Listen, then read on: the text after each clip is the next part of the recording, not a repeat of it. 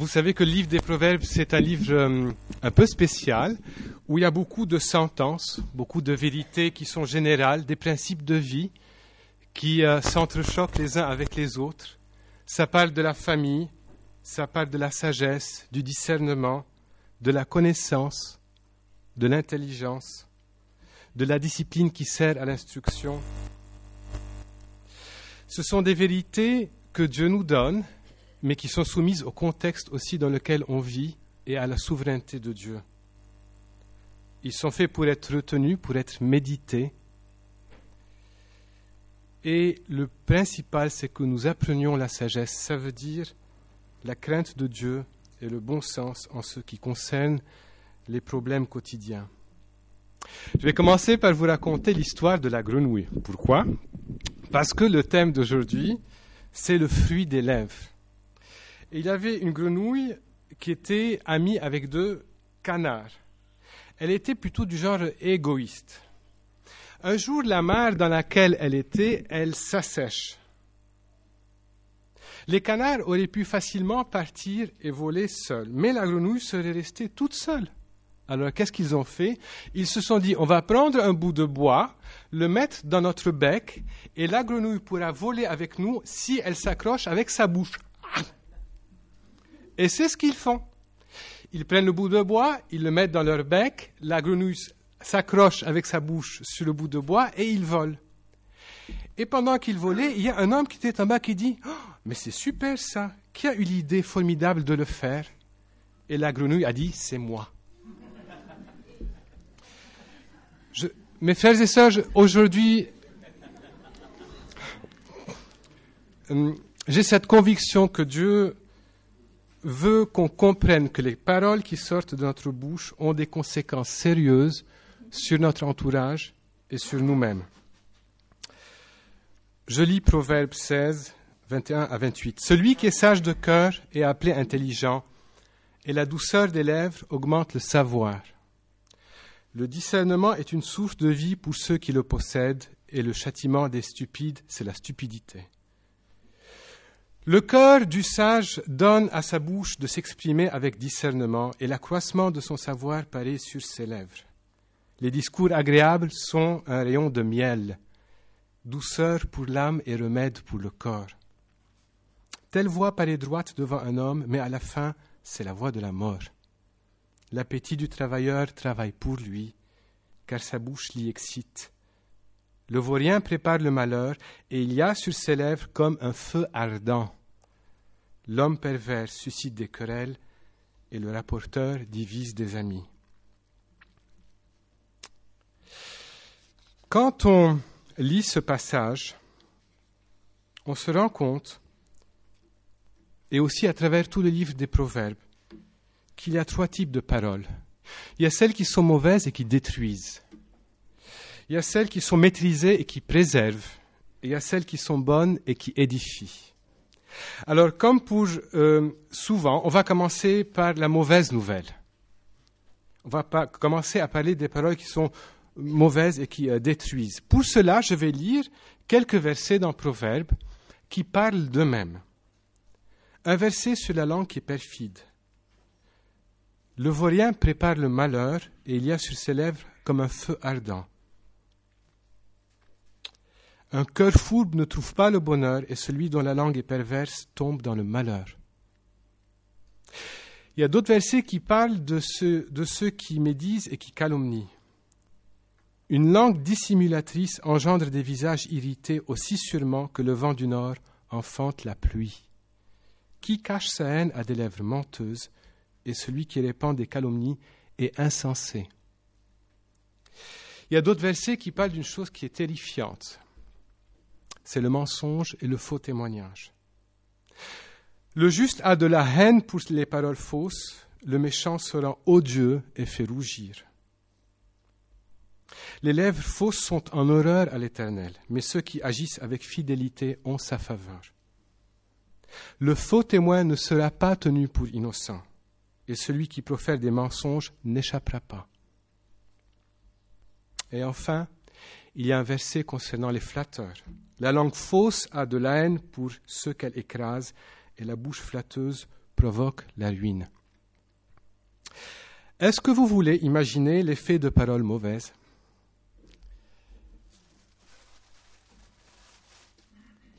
C'est une grenade. Je la dégoupille et je la jette. Elle va exploser dans 9 secondes. Elle va exploser dans 7 secondes. Vous ne pouvez rien. Elle va vous déchiqueter à tort et à travers. Essayez de l'arrêter, ça ne vaut pas la peine. Même si je veux revenir en arrière, c'est trop tard. La parole est sortie de ma bouche. Elle va vous déchiqueter. Imaginez aussi le moteur d'un avion qui tourne à 4000 tours minute. L'hélice, elle se détache et elle continue à tournoyer. Elle va faire des ravages. L'avion est loin, l'hélice tournoyante va toucher la terre et c'est le carnage. C'est ce que font des paroles mauvaises. C'est terrible. Mais ce n'est pas toujours aussi gros et évident que dans les versets qu'on voit. Ça peut être plus subtil, plus soft en surface, mais c'est tout aussi destructeur. Est-ce que vous connaissez l'histoire de Sans mes lunettes? C'est le tableau idéal. C'est une dame qui parle.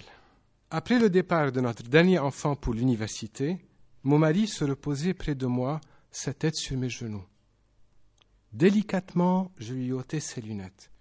« Tu sais, chérie, lui dis-je, sans tes lunettes, tu es le même beau garçon que le jour où on s'est mariés. » C'est une grenade, ça.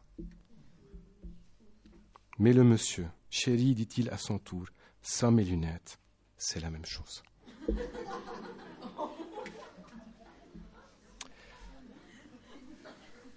Dans l'église, 2 frères ne sont pas d'accord.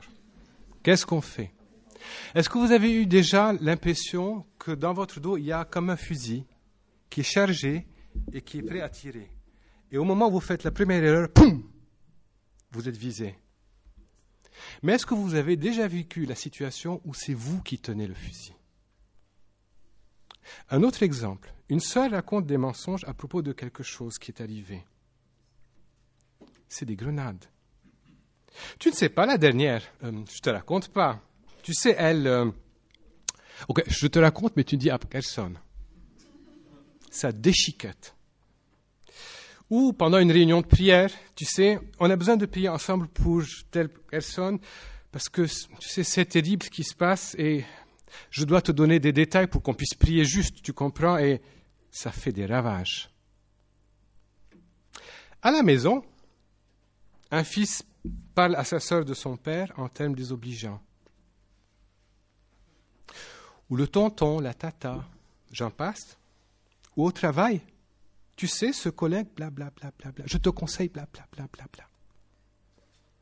Ou moi, le patron, je fais mon affaire, je sais comment lui parler, un mot par-ci, un compliment par-là, et l'affaire est dans le sac, la flatterie. Est-ce qu'on est d'accord que les paroles mauvaises détruisent? Ah, Seigneur, qu'il ne sorte plus de paroles mauvaises de notre bouche.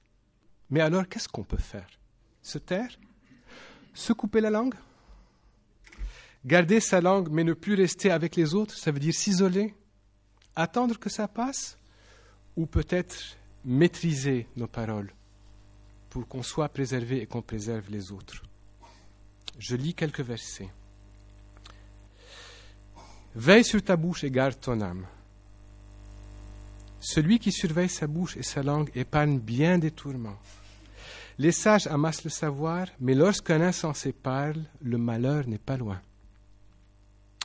Sache garder un secret. Celui qui va colportant des racontars trahit des secrets. N'aie donc pas de relation avec un bavard. Règle ton différend avec ton prochain et ne va pas révéler les confidences d'un autre. Sinon, il pourrait l'apprendre et t'injurier et tu perdrais définitivement ta bonne réputation. Il y a aussi un verset concernant la réflexion avant qu'on ne parle. Le juste réfléchit bien avant de répondre, mais la bouche des méchants répand le mal. Qui répond avant d'avoir écouté manifeste sa sottise et se couvre de confusion. Mes frères et sœurs, je suis comme vous devant et j'entends les versets et je suis repris. Les paroles des bavards blessent comme des coups d'épée, tandis que le langage des sages est comme un baume qui guérit. Maîtrise tes paroles et tu goûteras le fruit de tes lèvres. Les paroles des méchants sont des embûches meurtrières, mais celles des hommes droits les sauvent. Chacun goûtera à satiété les fruits de ses paroles et se rassasiera de ce que ses lèvres ont produit. La mort et la vie sont au pouvoir de la langue. Vous aurez à vous rassasier des fruits que votre langue aura produits. Vous voulez imaginer les faits de parole qui sont maîtrisés? Regardez les rambardes autour d'un balcon, ou les rails de sécurité d'une autoroute, ou la clôture qui est autour d'une maison, ou la ceinture de sécurité d'une voiture, ou la main ferme d'un père ou d'une mère qui tient un enfant de 2 ans. Vous vous rappelez l'exemple de tout à l'heure. Dans ma main, j'ai une grenade. Je ne la dégoupille pas. Je retiens ma main. Personne n'est déchiqueté. Il n'y a pas eu de ravage. Tout le monde est préservé. Reprenons les exemples qu'on a pris tout à l'heure et essayons de maîtriser nos paroles. 2 frères ne sont pas d'accord. Qu'est-ce qu'on fait? Ça peut s'arrêter là. On peut travailler à éviter d'envenimer la situation. Ou quelqu'un d'autre raconte des mensonges à propos de quelque chose qui est arrivé. Qu'est-ce qu'on peut faire? On peut peut-être demander des éclaircissements, ou ne pas agir ou parler ou se laisser influencer d'après ce qui est dit. Ou quand quelqu'un me dit, tu ne sais pas la dernière sur... si je te racontais. On peut se retirer rapidement de ça, ou changer de conversation. Ou quelqu'un qui nous dit, j'ai besoin de prier pour telle personne, tu sais, je vais te donner quelques détails pour qu'on puisse prier avec plus de détails, quoi, plus justement. On peut arrêter la personne à temps et rappeler que Dieu sait tout, en tous les cas. Ou à la maison, un fils qui parle à sa sœur de son père en termes désobligeants ou de sa mère. On peut rappeler que le père est père, et que la mère est mère, et qu'on leur doit respect. Au travail, la personne qui dit « moi, le patron, j'en fais mon affaire, je sais comment lui parler, un mot par-ci, un compliment par-là, et l'affaire est dans le sac ». On peut éviter ce genre de relation. Donc, est-ce que vous êtes d'accord, encore une fois avec moi, que les paroles maîtrisées préservent? Et qu'on peut prier ensemble, Seigneur, mets une garde et veille sur notre bouche. Et maintenant, qu'est-ce qu'on va dire? Comment remplacer le vide laissé par les paroles mauvaises qu'on était habitué à dire et qu'on ne va plus dire? Et on arrive aux bonnes paroles qui édifient. C'est des versets en or et en diamant, comme des bijoux précieux. Il existe quantité de perles et de bijoux en or, mais les joyaux les plus précieux sont des lèvres qui dispensent la connaissance. Un autre verset, des paroles justes dites au bon moment sont comme des abricots d'or avec des ciselures d'argent. Savoir donner la bonne réponse est une source de joie, et combien est agréable une parole dite à propos. Les paroles humaines sont comme des eaux profondes, la source de la sagesse est un torrent qui déborde. Aussi les bonnes paroles sont comme un rayon de miel. Celui qui a le cœur sage sera reconnu comme intelligent, et les paroles aimables sont d'autant plus persuasives. Si le cœur d'un homme est pénétré de sagesse, il parlera de façon avisée, et ses paroles seront d'autant plus persuasives. D'aimables paroles sont comme un rayon de miel, douces pour l'âme et bienfaisantes pour le corps. Une réponse douce apaise la colère. Les paroles du juste sont une source de vie. On essaie d'imaginer ensemble l'effet des paroles qui sont bonnes. On peut penser à ces chants de l'avant-de-mur. On peut penser à une clairière vers le milieu du printemps. C'est une explosion de joie pour les yeux. On peut penser à une douce brise quand il fait chaud. À un verre d'eau fraîche après un effort. Au regard compréhensif d'un ami dans des moments douloureux. On s'essaye à reprendre les mêmes exemples Et on voit comment on peut les traiter avec des paroles qui sont édifiantes, des paroles qui sont bonnes. Deux frères ne sont pas d'accord. Qu'est-ce qu'on fait? On peut se réconcilier. On peut travailler ensemble au lien de la paix. Une sœur raconte des mensonges, ou quelqu'un d'autre, ou un frère, à propos de quelque chose qui est arrivé. On peut le ou la confronter avec douceur, lui donner l'opportunité de se repentir, de s'en sortir et de vivre en paix avec Dieu, avec elle-même et avec les autres. Tu ne sais pas la dernière sur cette personne, je ne te raconte pas. On peut confronter encore et encore. Et dans la gentillesse, avec douceur, amener les personnes à dire des choses justes et vraies, aimables. La personne qui a besoin de prier en racontant la vie de l'autre, on peut lui dire, tu sais, va prier avec cette personne et soutiens-la dans la prière, dans ton culte personnel. Je suis sûr que vous avez des milliards d'autres idées pour édifier. Un fils parle à sa sœur de son père en termes désobligeants. Ils peuvent demander pardon l'un pour l'autre et prier pour le papa avec le papa. Ou quand je suis au travail et que le patron, je veux en faire mon affaire et le flatter. Plutôt je peux parler selon la vérité. On peut parfois être agréablement surpris par ce que Dieu peut permettre autour de nous lorsque notre bouche dit la vérité avec douceur. Alors les paroles bonnes édifient. Ô Seigneur, qu'il sorte de bonnes paroles de notre bouche. Et nous voulons faire ça, pourquoi? Dans le but d'être regardés comme intelligents ou bons, ou faisant partie des gens bien. Nous le faisons à la suite de notre Maître, le Seigneur Jésus-Christ, de qui il est dit « Jamais homme n'a parlé comme cet homme ». Il n'y a jamais eu un mot qui est sorti de sa bouche qui n'était pas rempli de vérité, de justice, de bonté. Comment est-ce qu'on y arrive? Un poète connu, Alexandre Solzhenitsyn, a remarqué que les choses auraient été autrement si il y avait d'un côté les gens méchants et d'un autre côté les gens bien. On pourrait trouver qui sont les gens méchants. Il suffit de les séparer du reste et tout va pour le mieux dans le meilleur des mondes. Mais il a dit non, la frontière entre le bien et le mal passe par le cœur de chaque être humain. C'est dans notre cœur que les choses se passent. Le prophète Jérémie, chapitre 17, verset 9, a dit « Le cœur est tortueux par-dessus tout et il est incurable. Qui peut le connaître ?» Le prophète Ézéchiel, au chapitre 11, verset 19 à 20, a dit « Je leur donnerai un cœur qui me sera entièrement dévoué.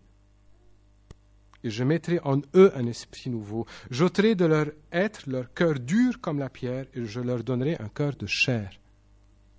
Afin qu'ils vivent selon mes ordonnances, qu'ils obéissent à mes lois et les appliquent. Ils seront mon peuple et je serai leur Dieu. » Donc ce n'est pas une technique qui va suffire pour modifier les mauvaises habitudes que nous avons. J'arrête de dire du mal, je me préserve ou je préserve les autres et je dis du bien. Si notre cœur n'est pas changé, à la première grande crise, le vernis social va craquer et on va faire des ravages. Notre cœur a besoin d'être changé. Si notre cœur n'est pas lavé, à la première grande crise, le vernis religieux qu'on a va craquer et on va faire des ravages. Notre cœur a besoin d'être lavé. La seule personne au monde à pouvoir le réaliser est Dieu notre Père à travers l'œuvre du Seigneur Jésus-Christ. Le Seigneur Jésus-Christ est mort à la croix pour le paiement de nos fautes envers Dieu. Et comme il l'avait promis, le troisième jour, il est ressuscité des morts. Il va revenir un jour pour nous chercher, pour chercher ceux qui lui appartiennent. Et il va aussi avoir un jour pour juger ceux qui l'auront rejeté. Aujourd'hui même, il offre à chacun d'entre nous, qui ne le connaissent pas, qui veut changer radicalement de vie et le suivre, le pardon des péchés. La vie éternelle est de marcher en nouveauté de vie, avec lui chaque jour jusqu'à son retour. Si vous ne le connaissez pas, si tu ne le connais pas personnellement, tu peux maintenant dans ton cœur lui demander pardon pour tes péchés. Lui demander de venir et de devenir ton sauveur, lui qui est déjà Seigneur. Et que tu puisses marcher désormais avec lui et pour lui. Si tu le connais et tu comprends le besoin urgent de te repentir concernant les paroles, comme pour moi, ma prière c'est qu'il te renouvelle et qu'il te vienne en aide pour marcher devant lui à sa gloire. Prions.